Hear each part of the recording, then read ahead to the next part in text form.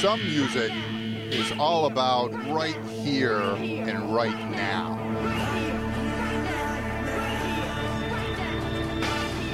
Some music looks far away.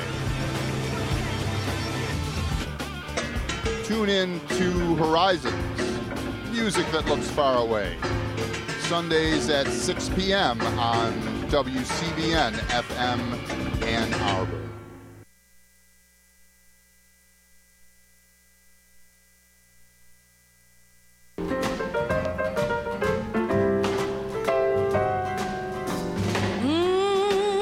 Maybe I'm a fool for loving you so.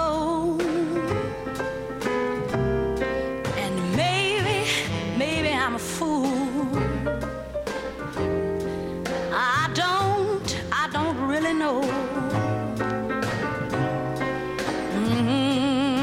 But I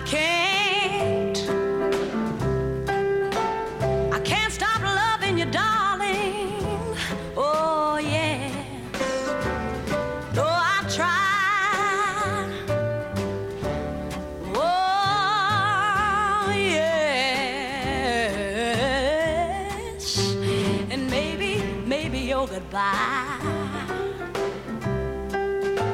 You're so mean and unfair. Good afternoon. You've got Living Writers. I'm T. Hetzel, and I'm happy to say that here in the studio is John Weir. John, welcome. Hi. Welcome to Living Writers. Thanks. We had a little Aretha there to start us off. Indeed. Maybe I'm a fool. Indeed. I love Aretha Franklin. This is my first time in Michigan, by the way. So. Oh, is it? Yeah, I've never been here before. I went to college in Ohio, but Ohio. Yes, Ohio, which is There's under some us, I guess. Yes. Yeah. Yes. I guess some people would say, well, you know, there's that rivalry, you know. But I've never been to Michigan, so I'm kind of excited. Oh, well, welcome. And Thanks. you're coming to town. You're here to read tomorrow for in recognition of World AIDS Day. Yes. Day without art. Yes. At the University Art Museum here. And you've also been today, you're having a long day. You've been at David Halperin's class. Yes, I went to 2 classes and talked to his students about my novel, What I Did Wrong, which his students read. And so that was really fun. His students were great. They were really smart and lively and fun. And that's probably why I couldn't find a copy of it in town. Oh, I see. I was looking for Everyone it. had bought it up, perhaps. Yes. Yeah. Although I got very lucky. I got The Irreversible Decline of Eddie Sackett just nearby at Don Treader Bookshop. So okay. one of the few remaining, because our bookshops are where is that? I struggling noticed right now. I couldn't find a bookstore. I was looking for one last night, but... Which is, we used to have a handful right in this, a stone's throw from the station, John, but now it's actually on Liberty, just past where Borders used to be. Oh, okay. On that side of the road, I'll across have to from the look again. Michigan Theater. Oh, Yeah, oh, so- okay. Yeah, do stop by. And then if you walk further down Liberty, towards the out west of town, West Side Bookshop is there, or Aunt Agatha's Mystery Bookshop is down there too. So we've got some... I'm a total bookstore maven. That's all I really do is go to bookstores. So, and it's, there more and more independent bookstores are closing, even in Manhattan, which has a lot of them, but it's horrible. So I like to support local bookstores, wherever I go. Oh, definitely. Yeah, yes. And they support you too. Because they had the book. Yes. Oh, all the more reason to go there then. Indeed. Well, without further ado, I'll read you the short bio from the back of What I Did Wrong, and then we'll get truly going, cool. John. John Weir's nonfiction pieces have appeared in the New York Times, Rolling Stone, Spin, Tri-Quarterly, and Gulf Coast, and in many anthologies, including The Columbia Reader, in Lesbian and Gay Studies, Taking Liberties, and Beyond Queer. His first novel, The Irreversible Decline of Eddie Sackett, 1989, received a Lambda Literary Award for Best First Novel. An associate professor of English at Queens College, CUNY, he lives in New York City. So we should fill in some pieces then, too, Sure. of the... Because when you were writing, John, you were writing a lot of the nonfiction. Were you a journalist first? Is that the out in the world writing pieces? Well, the first thing I got published, I was a student at the MFA Creative Writing program at Columbia University, and I took an autobiography class with a woman named Joyce Johnson, who had written a book called Minor Characters about growing up in New York City in the 1950s and getting to be friends with Jack Kerouac and ultimately his girlfriend. And she wrote this autobiographical novel about herself and partly about Kerouac. And she was a wonderful teacher, and she had us all write just an autobiographical assignment of whatever we wanted. And I happened, at that point, it was 1987, I guess, and I had just done a lot of work through the gay men's health crisis in New York City, going to visit men who had AIDS and making dinner for them and stuff like that. So I wrote a piece about that for her class, and she liked it and gave it to an editor she knew who happened to be the editor of Harper's Magazine. So it got published there. And I thought, wow, my writing career has begun. Liftoff. Yeah, liftoff indeed. And of course, it was 3 more years before anything got published. But then I finished my first novel at Columbia, The Irreversible Decline of Eddie Sackett, and sold that, I guess, 3 months after I finished the program. And that came out. And then because of that book, I got some journalistic work. There was an editor at Details magazine who was looking for new writers, and somebody mentioned my name to him, and he called me up, and I went and talked to him. He read the book, and then he started giving me little tiny book reviews to write. This is in the early 90s. I wrote little 50-word film reviews for Details magazine. And then somewhere along the line, they gave me something longer to write, and then I started writing stuff for them. And that was 93 to 97 about? Yeah, so when I was doing a lot of journalistic stuff. Yeah, indeed. Which was really fun. I couldn't really believe anyone would pay me to do it, actually. Because you wrote about, you retraced the footsteps of Timothy McVeigh. Oh, yeah. Before the federal building bombing. Yeah, they gave me the assignment to my editor at Details to go to Kingman, Arizona, where Timothy McVeigh had lived in the month before he blew up the Alfred P. Murrah Federal Building. And they asked me to drive across country from Arizona to Oklahoma City and kind of retrace his steps, and which was completely fun and scary too, because in Arizona, in Kingman, I got sent to talk. I mean, I kind of showed up in town not knowing anyone, not having any contacts, and I went to the Chamber of Commerce and said, does anyone here know Timothy McVeigh? And she said, oh yeah, he stayed in that motel down the street. And so I went to the motel and I stayed in the room that he had lived in, and then I talked to the guy at the motel, and he said, well, you might want to talk to some people, some militia guys who live up in the mountains. And it took me 2 days to find them. They were in my rental car, they were so far away up in the mountains, these militia guys this man and his wife who had kind of remotely known McVeigh, and they were survivalists living in the Arizona foothills.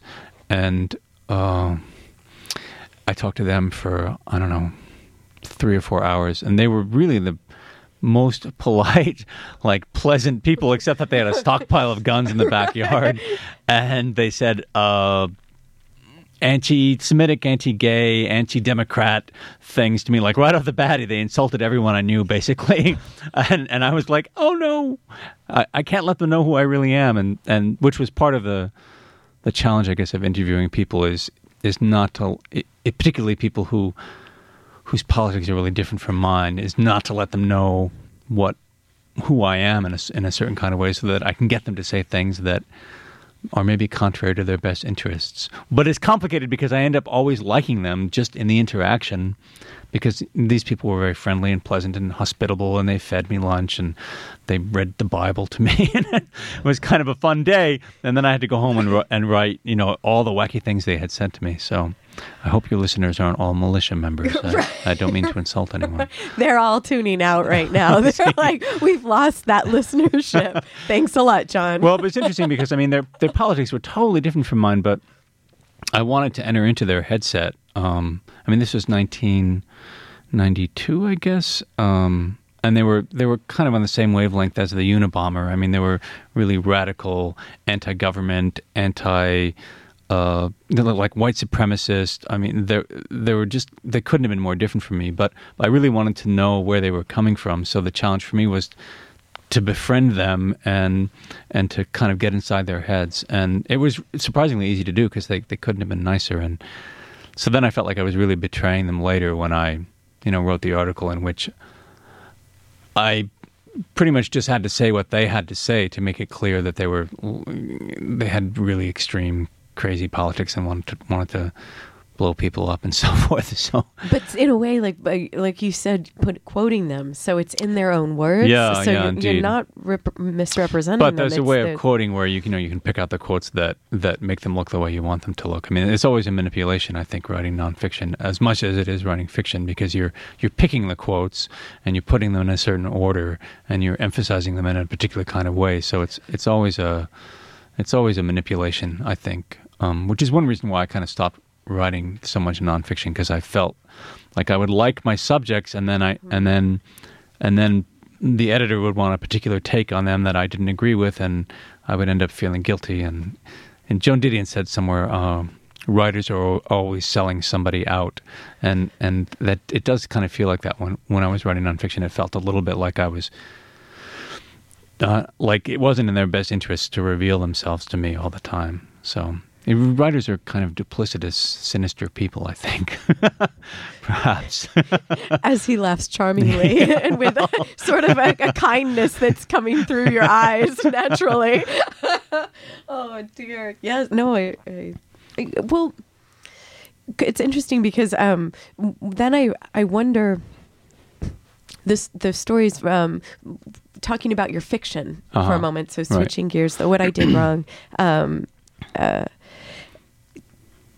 You're telling these stories that a witness to a time in a place, New York City, in the is it the mid 90s for What I Did Wrong, right, John? And so there's a way that this character is Tom, the main character, the voice, the narrator of the book, is walking us through his impressions of how he also feels that he is, and often duplicitous with those around him in certain, or well, maybe that seems like a strong word to say, but I guess I'm wondering, is that why for a story that's still so close to home to you, that mirrors some of your experience of living as a writer in New York City and during that time, is that why these books were in fiction rather than like a non-fiction chronicling? I mean, it's a good question. Why take certain material and write a novel about it rather than writing a nonfiction piece about it? Because a lot of the stuff in What I Did Wrong, which was published in 2006, but is mostly about experiences I had from, in particular from, say, 1992, 93. But then also going back to my childhood in New Jersey in the 60s and 70s. Yeah, yes. Indeed. So it's a big range of time. And some of the stuff that's in the book, in the novel, is stuff that happened to me that I just sat down that day and wrote about in first person as John Weir, and then kind of transposed it into a sort of fiction. But I wanted the voice in that novel in particular, What I Did Wrong. I wanted the voice to be, I think partly because I've been writing all this nonfiction leading up to my writing the book, I wanted to continue in that kind of nonfictional tone, partly because I wanted the book to feel so immediate that it seemed like it was happening in the real world as you were reading it, and also because I was comfortable with that first-person voice, which I'd worked on developing when I was writing the articles for Details and Spin and Rolling Stone. So I like that documentarian tone, and I guess I want to a little bit mess with the reader's sense of what's fiction and what's not fiction. And as I said earlier, I think sometimes nonfiction is more manipulated in a certain way than fiction is, and I wanted to play with the reader's sense of there being a dividing line, whether or not there is one, between fictional stuff and actual stuff. We're going to take a short break, John, Cool. and then we'll be back. and hear more. I'll be here. Carry on. All right. John Weir today on Living Writers, his novel, What I Did Wrong. John will be reading tomorrow at the University of Michigan Art Museum in the Helmut Stern Auditorium at 5. We'll take a short break. We'll be right back.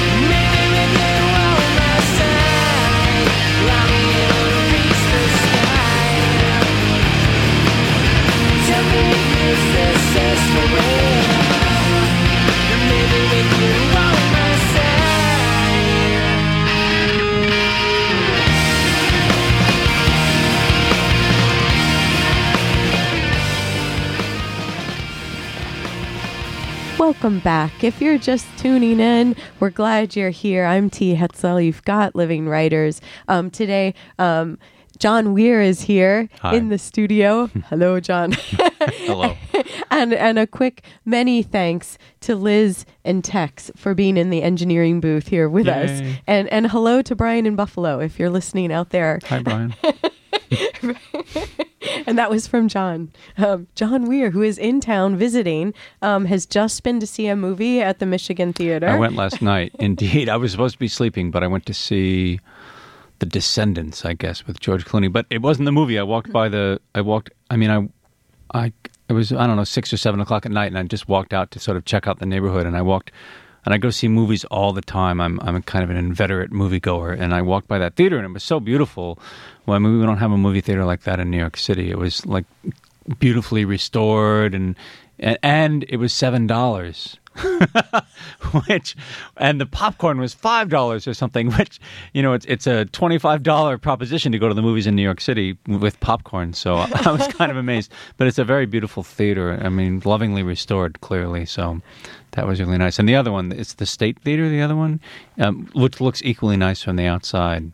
So that one's a little bit like not quite the same when you go in, but its own quirky, great self, and shows the midnight movies too sometimes. And but it's one of those strange theaters where you go in and they've split what used to be a big room, right. So you're slightly tilted, right. But it makes for an interesting angle of vision. Well, in Manhattan, we just have, these gigantic multiplexes, and they're kind of faceless, and they have no personality. So it was really nice to see a movie. I mean, they have these nice old plush red velvet seats, and it was just nice to be in the room, actually. And the piano there, I guess they must show silent films or something. It's a pipe organ. Oh, nice. Even now I sound like a bragger.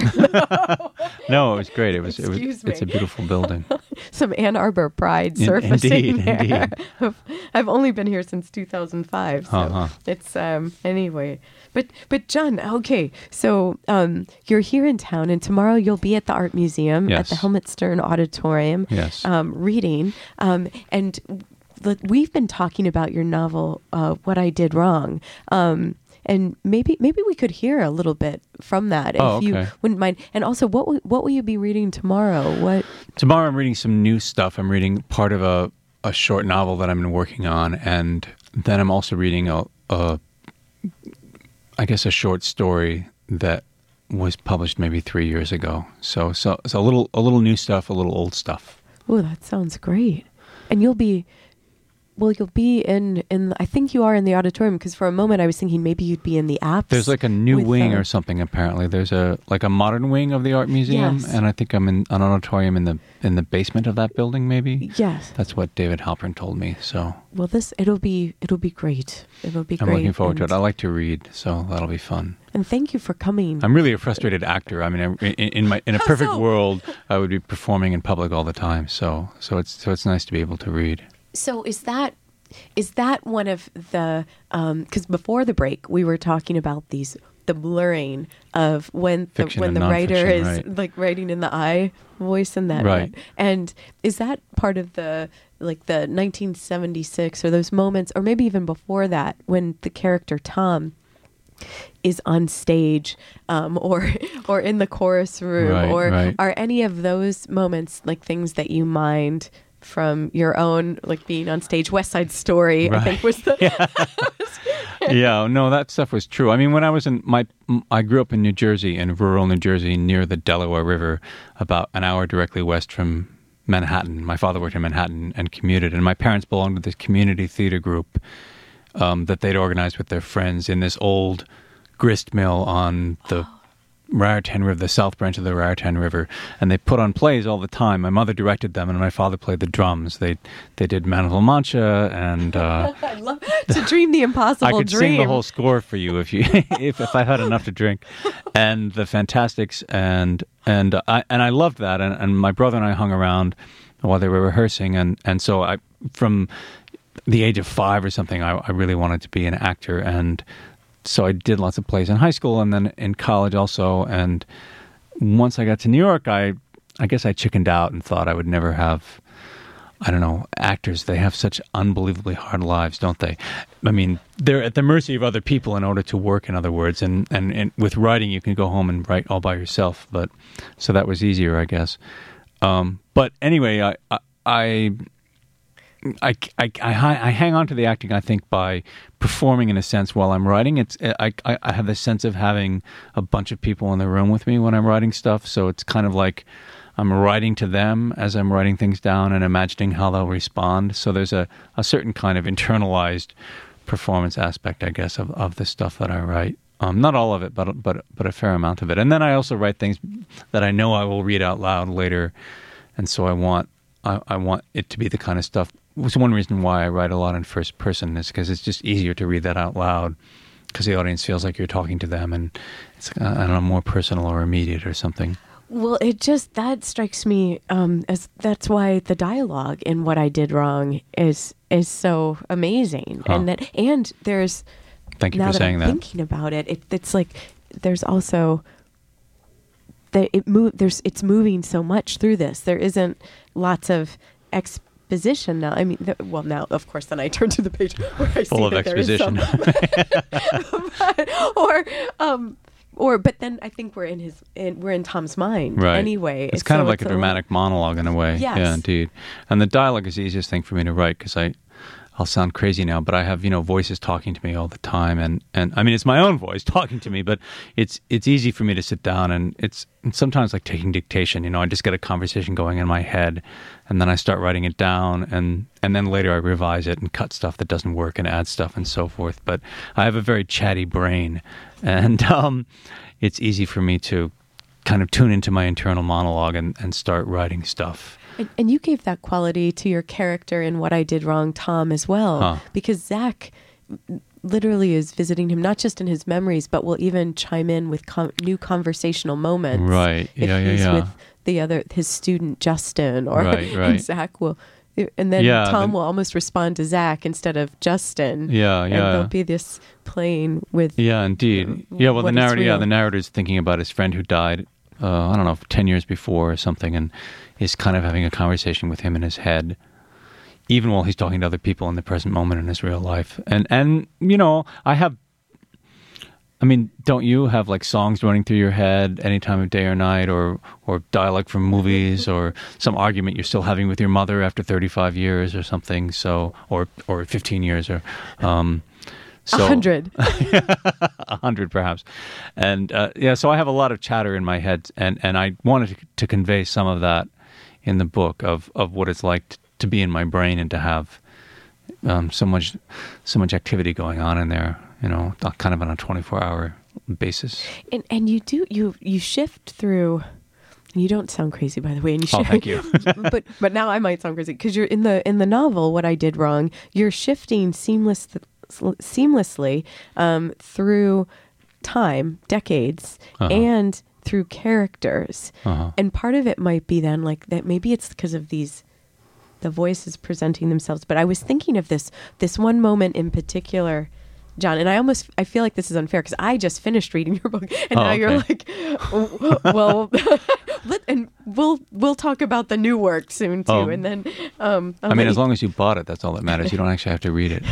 Well, this was from the library, but anyway, but John, there's this moment in the book where you've got your main narrator Tom at the cemetery visiting Melville's grave with his student Justin, right? And they've ridden the bikes there across town, and they're there, and then there's something he's speaking with Justin about Melville's son killing himself, Malcolm, Malcolm, and then he thinks of his friend Zach who died, right, and who he missed his final moment when he did die, their friend, but he thinks about the death. Then he thinks about a couple of days before going to Macy's with Zach, right, and then you're suddenly in Macy's in that time, and then you move back to Justin asking him, what's wrong? And it's not as if you're using white space on the page to indicate these huge shifts, but it's working. It's all run together.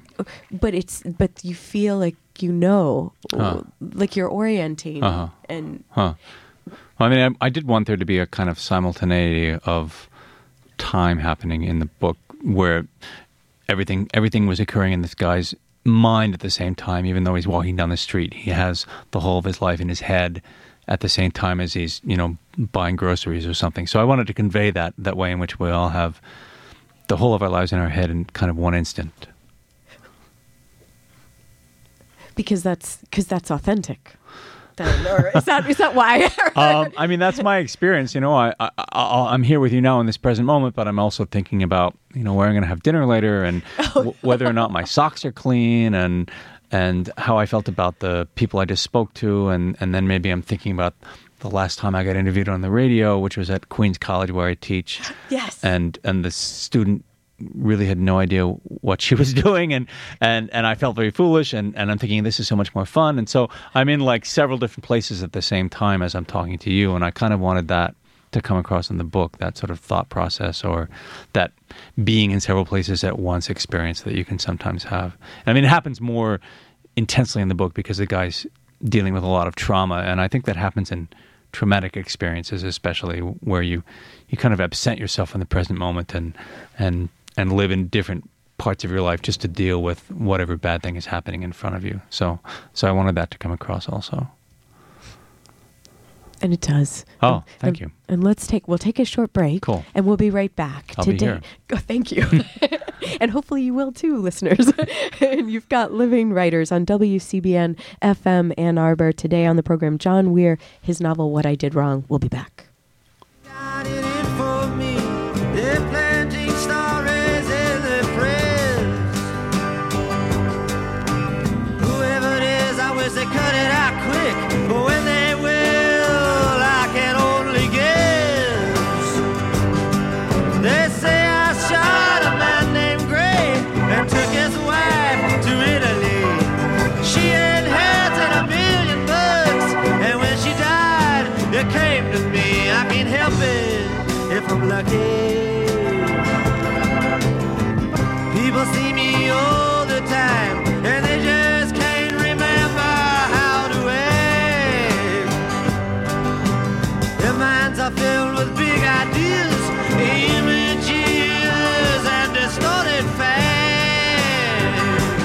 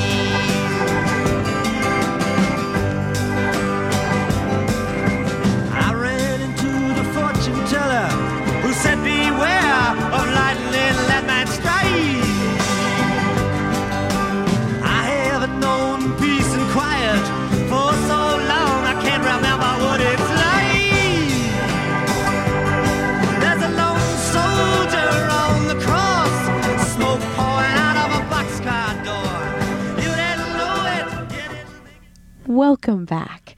You've got Living Writers on WCBN, FM, Ann Arbor. I'm T. Hitzel, and today on the program, John Weir is here, and his book, What I Did Wrong, we've been talking about. We've also got on the table The Irreversible Decline of Eddie Sackett, which I'm so eager to read as well. I've thanks. seem to have picked up like a student copy, so I've even got okay. some parts to pay attention to. Oh, there you go. Well, it's out of print, so it's hard to get anything but a used copy at this point. So that's probably what you have there. I wonder if it could. Yes, can they? What does it take then for someone to?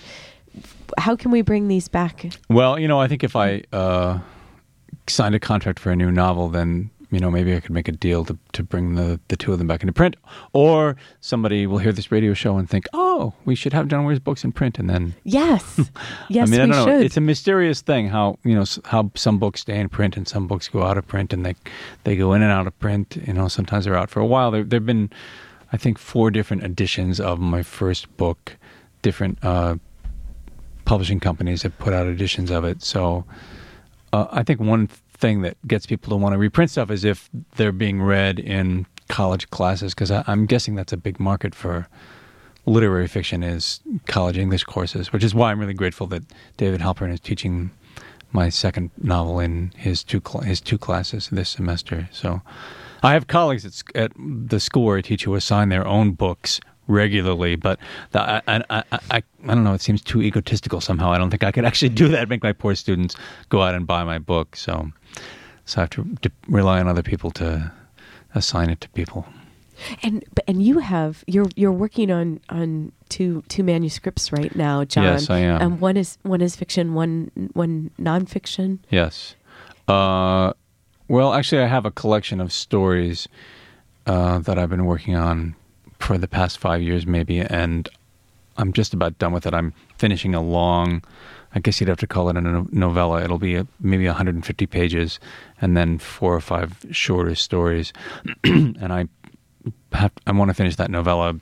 I was supposed to have it done by now, actually, but I think it'll be another 6 months or something before it's done. And then I have a lot of nonfiction that I've written over 15 years, maybe, that I wanted to. Is that the Kerouac, like the On the Road and Early Draft, or the Cheever, like the essays? Yeah, or, those essays would be part of it. I mean, part of this, the article about Timothy McVeigh that we were talking about earlier, an article about the opposite of gay, a Christian fundamentalist church in Northern California, or Southern California rather, that was producing anti-gay videos in the early 90s. I went and talked to some people there, and I went to a military base in North Carolina shortly after President Clinton lifted the ban on gays in the military, to talk to people in the military, to gay Marines, basically, to see how they felt about the ban being lifted. So I have articles like that I wrote for Details, and we were talking earlier before we went on the air about an article I wrote about Fiona Apple for Spin magazine. Girl Trouble. Yeah, Girl Trouble, which was quite the troubling article to write. I think I was 35 at the time, and she was 19, and her first record had just come out, Criminal, which was getting a lot of attention, and she was on the Lilith Fair tour in Atlanta performing, and the album had sold like 1 million copies or something, and this editor at Spin magazine called me up, whom I had known at Details, and he was now working at Spin, and he was looking for somebody to write a piece about Fiona Apple, whom I had never heard of, but I needed the money, and I had taken the year off from teaching, and I was actually broke, and I said, yes, of course I'll do the article, and they flew me to Atlanta to meet Fiona Apple, who was completely enjoyable, really smart and funny, and kind of wacky and very dramatic, very theatrical, and having lots of conflicts and issues with the music industry at that point. Because she was only 19. I mean, she was a kid. She was, the age of some of my students, and she could have been my niece or something. I felt sort of parental towards her in a certain kind of way. And she was very upfront about her feelings about being made into a pop star suddenly, even though she had clearly been planning to be a pop star her entire life.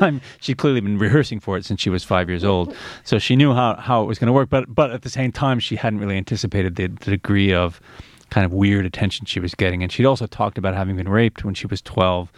She was really upfront about that and had told several media outlets about it. And at the same time released this video in which she cavorted around semi-naked in a suburban rec room. And so there was this weird kind of sexual message happening that I think the editors of Spin magazine were driven crazy by, all these guys who were furious with Fiona Apple for A, talking about having been raped, and B, making a sexy video. And it twisted the wires in their head somehow. And it became clear to me in the process of interviewing her that they wanted me to say that she was crazy, basically, that they were looking for kind of a depiction of Fiona Apple as this out of control, that she was a pawn of the music industry and that she really didn't have any talent and was being manipulated by record producers and managers and so forth. They really wanted a hack job. Oh. Yeah, horrible. But I thought she was great, and I listened to her record, and it's a delightful record, and I really liked her music, and she was obviously really talented and fun. So I wrote, but at the same time, she would appear in front of me. In the process of my interviewing her, she'd run into this room where she was being photographed and say to me, I'm going to make another record and I'm going to tell all these girls not to take any nonsense from anyone, and then I'm going to die. She would say this while I'm sitting there with my pad writing it down. So in a way, she was daring me to report on her in a way that made her look very theatrical. And anyway, it was all very complicated, and everybody, I think, involved in writing the article had a kind of icky hidden agenda. I wanted the money, and the Spin magazine people wanted to punish her for being talented, and she wanted the publicity, but at the same time wanted to rail against the whole publicity mechanism. And the article I wrote really wasn't... I tried to withdraw from writing it at a certain point because the editors kept giving it back to me with paragraphs in it that I hadn't written, saying that she wasn't really a very good musician. And I wrote them and said, look, this is not my article. If you want this, you should put your name on it. And it was a whole unpleasant situation. And it came out, and I wasn't happy at all with it. And then I went to they had a party, the magazine had a party for that issue that she was on the cover of. And I saw her at the party, and she said to me, you did to me in front of the entire world what my mean classmates did to me in the 6th grade.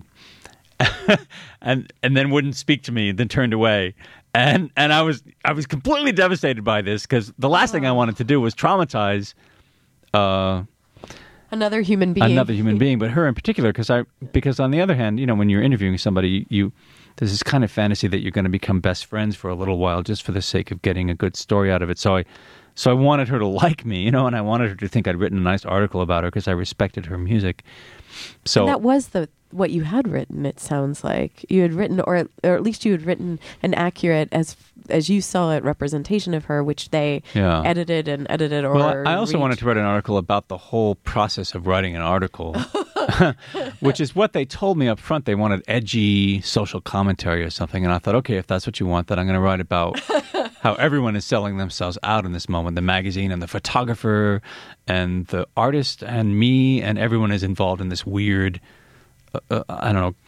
collusion against this individual, including the individual. And they, they took out all the references to the magazine. They wouldn't let me mention the name of the magazine. They wouldn't let me talk about the editorial stuff. So I was disappointed in the magazine, I have to say, afterwards. That was kind of the last big chunk of journalism I did.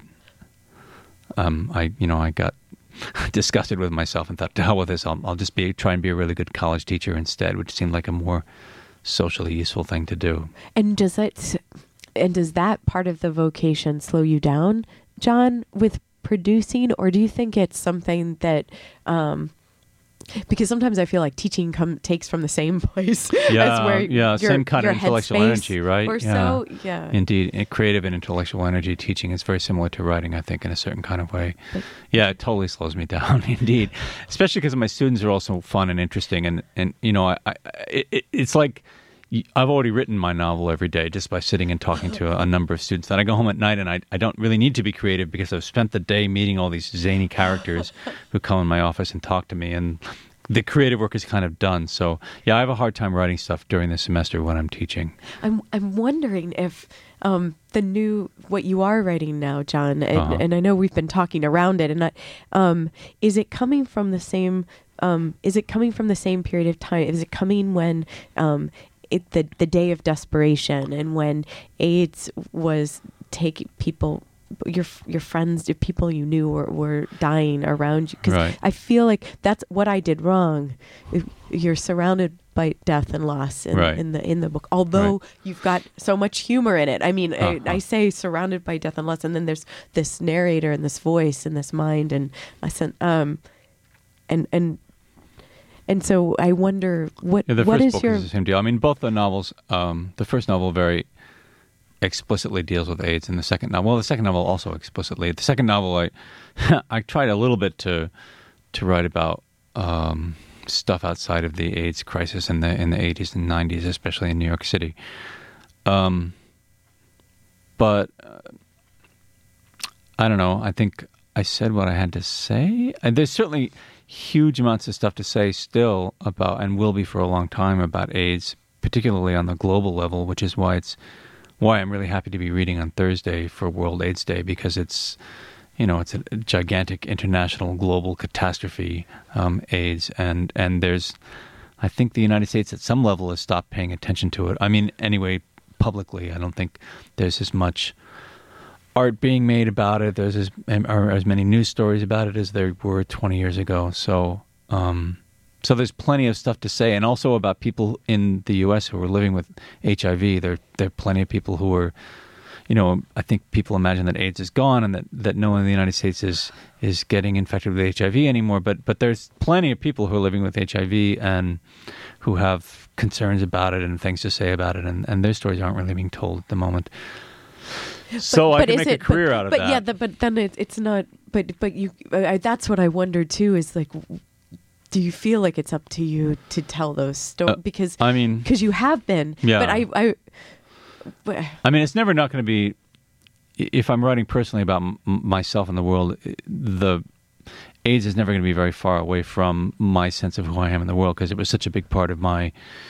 I mean, I've lived in New York for 31 years, and for 20 of those years, I was really dealing with, on a daily level, with people having HIV and getting sick and having needs and so forth, and my response to that. So, and just to go through the experience of watching a lot of people die, it has made its imprint on my consciousness in a way that I'm never going to shake. I mean, it's just always there in the background as kind of a context, I guess. So that experience. Will always, I think, shape what I have to say about my experience in the world. But there are also lots of other things to write about that demand attention. So, and especially with this Occupy Wall Street stuff lately, which I've been attending to a little bit in New York City. With financial inequality and with budgets being cut left and right, and with kids not having food for lunch. I mean, the world is a messy place right now. So there's plenty of big important issues to think about and focus on. And I do try and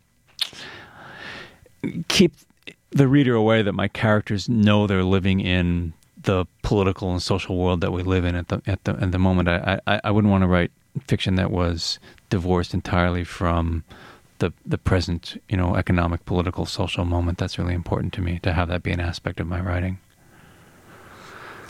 I can yes. I guess. I can see that. I can see that. Yes. But the AIDS stuff, on the other hand, I don't want to be for the rest of my life like the guy who writes novels about AIDS, because, I mean, just, people aren't going to read that stuff. I mean, and just to be crass and materialistic about it, I mean, there isn't like a gigantic audience for people suffer horribly and then die, so, and which doesn't, necessarily happen now in the U.S. But anyway, I also want to be able to publish stuff. And so I have, thoughts about the marketplace in my head at the same time. So, I mean, inevitably, I guess. Well, you've got that audience in the room with you when you're writing. Yeah, indeed.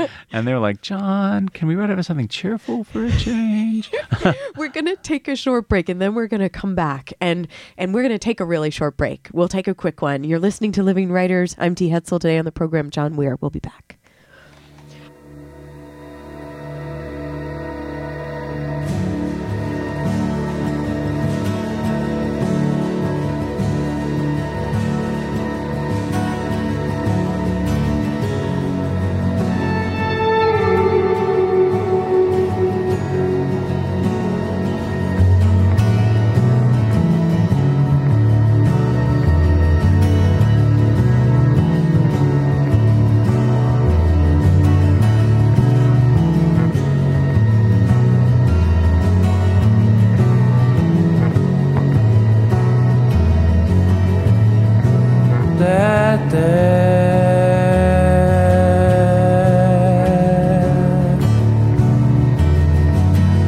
That's not me.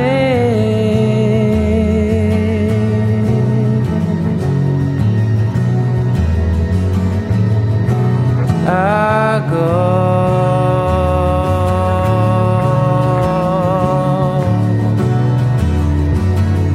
where I please.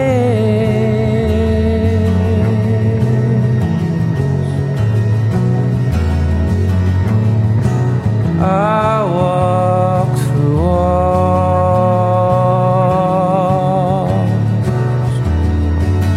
I float down the living.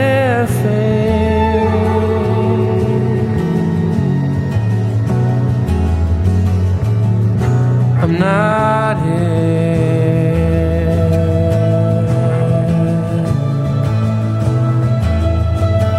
This isn't happening.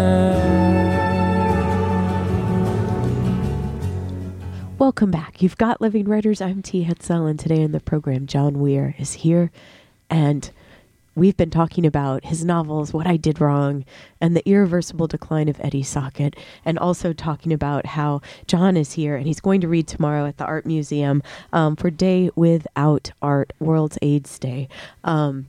John, thanks so much for coming to town. Oh, well, thank you. And for talking to me Well, today. thank you on for inviting me. program. It's delightful. Well, consider yourself always invited. Oh, okay. If I'll you be wanna back call- tomorrow. Yeah, okay. I'll stay for lunch. That would be lovely. And so we're also talking about what you've been working on recently. Right. And so would you read something for us? Sure. We know we've been talking about AIDS, but actually the stuff I'm writing now isn't really about AIDS. And I'm going to actually read some of this Thursday night. It's the very beginning of this short novel I'm writing, or I guess the word is novella, although I don't like that word. I don't know why. It sounds kind of trashy, like you'd buy it in a dime store or something. Although it would be nice to have people buy my stuff in a dime store, so maybe I should go with the word novella. This is just the very beginning of it, so it doesn't really need a setup, and I'll just read like a page and a half. It's called Made in USA, which is in fact the name of a French film directed by Jean-Luc Godard, and I'm an inveterate film goer, and there's a lot of stuff in this piece about the narrator's obsession with film, in particular with French film. Anyway, so this is the very, very beginning, and the narrator Pete is talking. My buddy Mike shows up at my apartment at 1 a.m. with an empty whiskey glass and $300 in cash, which he says he owes me. It's not possible. No one has ever owed me money. Just the opposite. I owe money to everyone I know and a lot of people I don't, and there's no difference in my life between creditors and friends. Mike is one of my oldest friends, and he's standing in my living room in his Oxford cloth button-down shirt, khaki trousers, and black overcoat. He's an Italian guy from Boston. His dad was a hairdresser, but he dresses like a Kennedy as an act of defiance. On his feet are deck shoes without socks, though it's winter in New York. It's snowing, the snow beginning to stick fast and pile high. And Mike has come riding in from the storm, a morally compromised hero in a 50s Western directed by Anthony Mann, his equivocal past hidden behind easy charm and a mask of goodwill. He carries his leather knapsack over his shoulder like a bursting mail pouch, and the silver lining of his cashmere coat is ripped. Crazy Pete, he calls me, though it's not my name. He says it like a request, experimentally, testing the ground before he takes a further step. Hey now, he says, coming through the door, which I left open for him after he buzzed unexpectedly from the street. He smells of wherever he's been, cold air and cigarette smoke and booze. Waving the new $300 bills, he raises his glass as if in a toast and says, "Hey you." That's the very beginning. So it's partly based on a friend of mine who actually showed up at my door one night.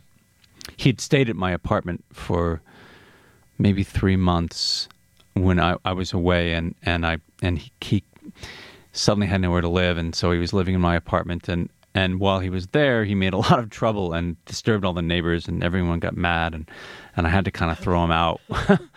Which I felt tremendously guilty about, and then we didn't talk.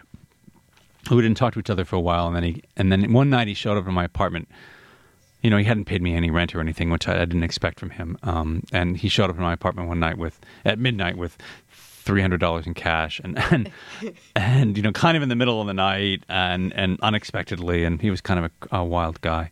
So I wanted to write about that particular scene, and that is kind of growing now into a longer narrative. So is that what happens? Like there's these scenes that you can't ignore and then you can see them constructing themselves and you start writing it, but then it's not like it stays attached to this one guy. Right. It moves on to whatever area it has to. But, you know, I'm kind of I don't know if it's because I'm an Aquarius or if it's because I'm like completely spacey and vague, but I find myself kind of falling into wacky experiences all the time. You know, I teach creative writing in New York City, and my students are forever searching for material and inventing stuff about space aliens and talking trees and little dwarves and elves and stuff. And I don't have to make anything up because I'm I don't know, instinctively drawn to odd situations, and so I could just sit down and write about what happened to me on getting on the subway that day, and it would be a little story.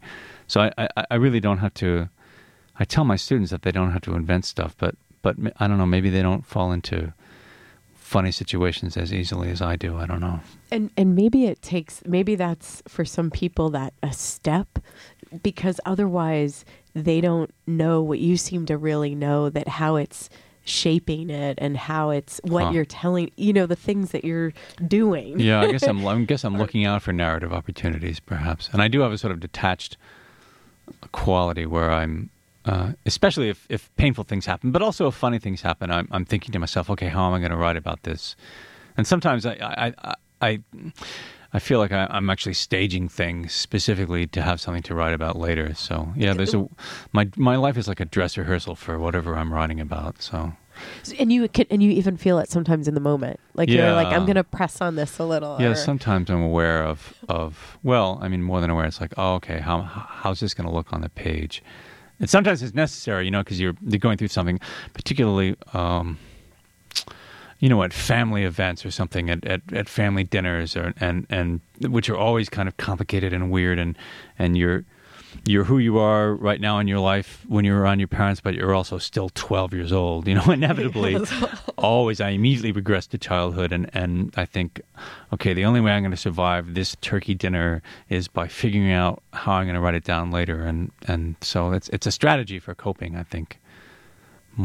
Sometimes more than, I mean, sometimes it's keeps me a little too far away from my life, and I have to forget and say, okay, this is not research. I'm just going to sit down and have dinner right now and not think about how it's going to look on the page later. So sometimes that happens. Because you get practiced. It's a way of seeing or experiencing something. Like you said, those narrative opportunities. Yes, indeed. Yeah.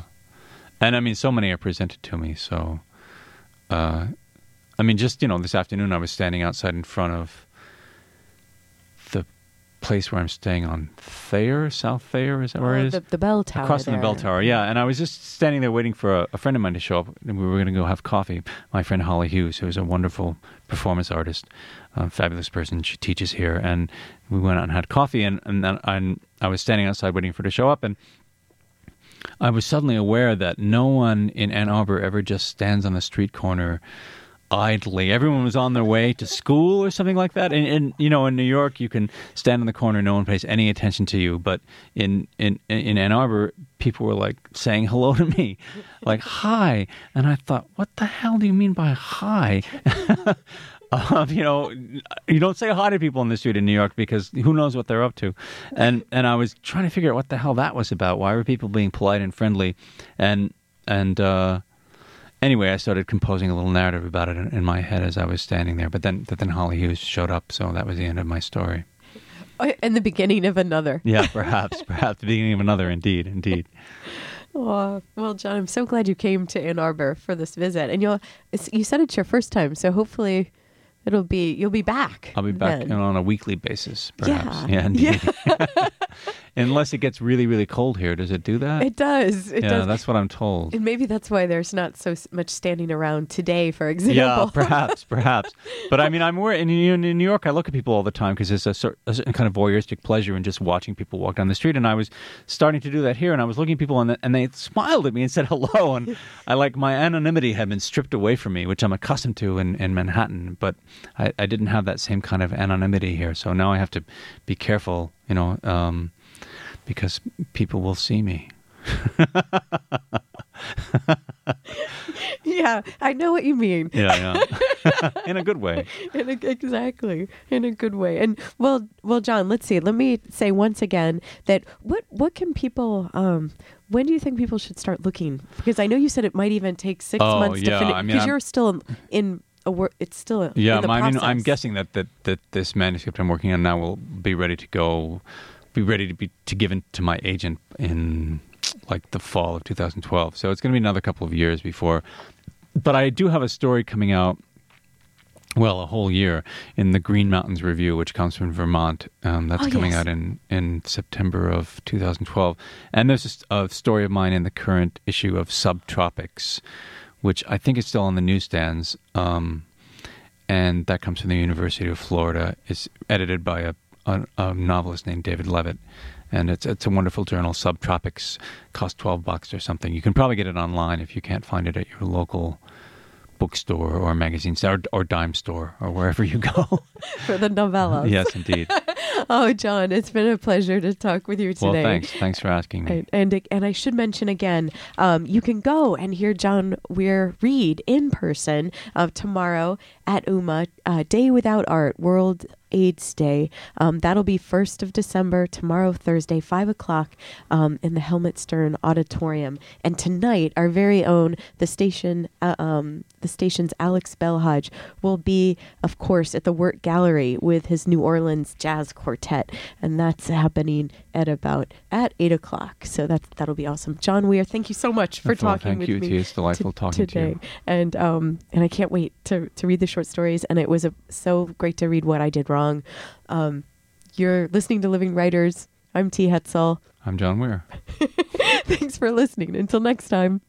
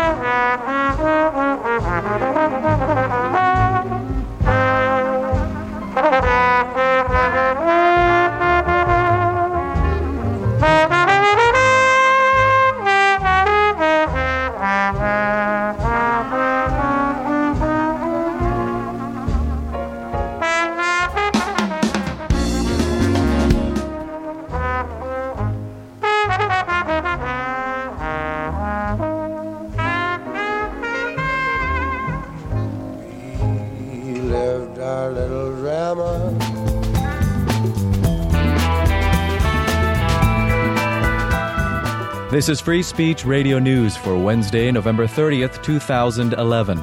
In Los Angeles, I'm Dorian Marina. Coming up, demonstrators hit the snowy streets in South Ossetia as an opposition figure who is in the lead is barred from runoff elections. Workers in the UK strike as U.S. lawmakers debate extending unemployment benefits. And Hillary Clinton arrives in Burma with hopes of reform. We'll talk to a leader of an ethnic group that remains persecuted within the country. If ethnic problem could not be solved, there will not be peace and reconciliation in Burma. Those stories and more, but first, this news. I'm Jess Burns with headlines for FSRN. Occupy LA was raided by Los Angeles police early this morning. Hundreds of officers dismantled the tent city and surrounded activists and their supporters. For FSRN, Ernesto Arce has more. Police arrested more than 200 people early this morning during the eviction of Occupy LA. Hundreds of Los Angeles police officers rushed out from all sides of City Hall shortly after midnight and surrounded protesters. We are peaceful people, just exercising our First Amendment right. LAPD says more than 1,400 officers brought in on 30 Metro buses took part in the massive operation. Although legal observers say the initial raid was unnecessarily rough, city officials praised what they call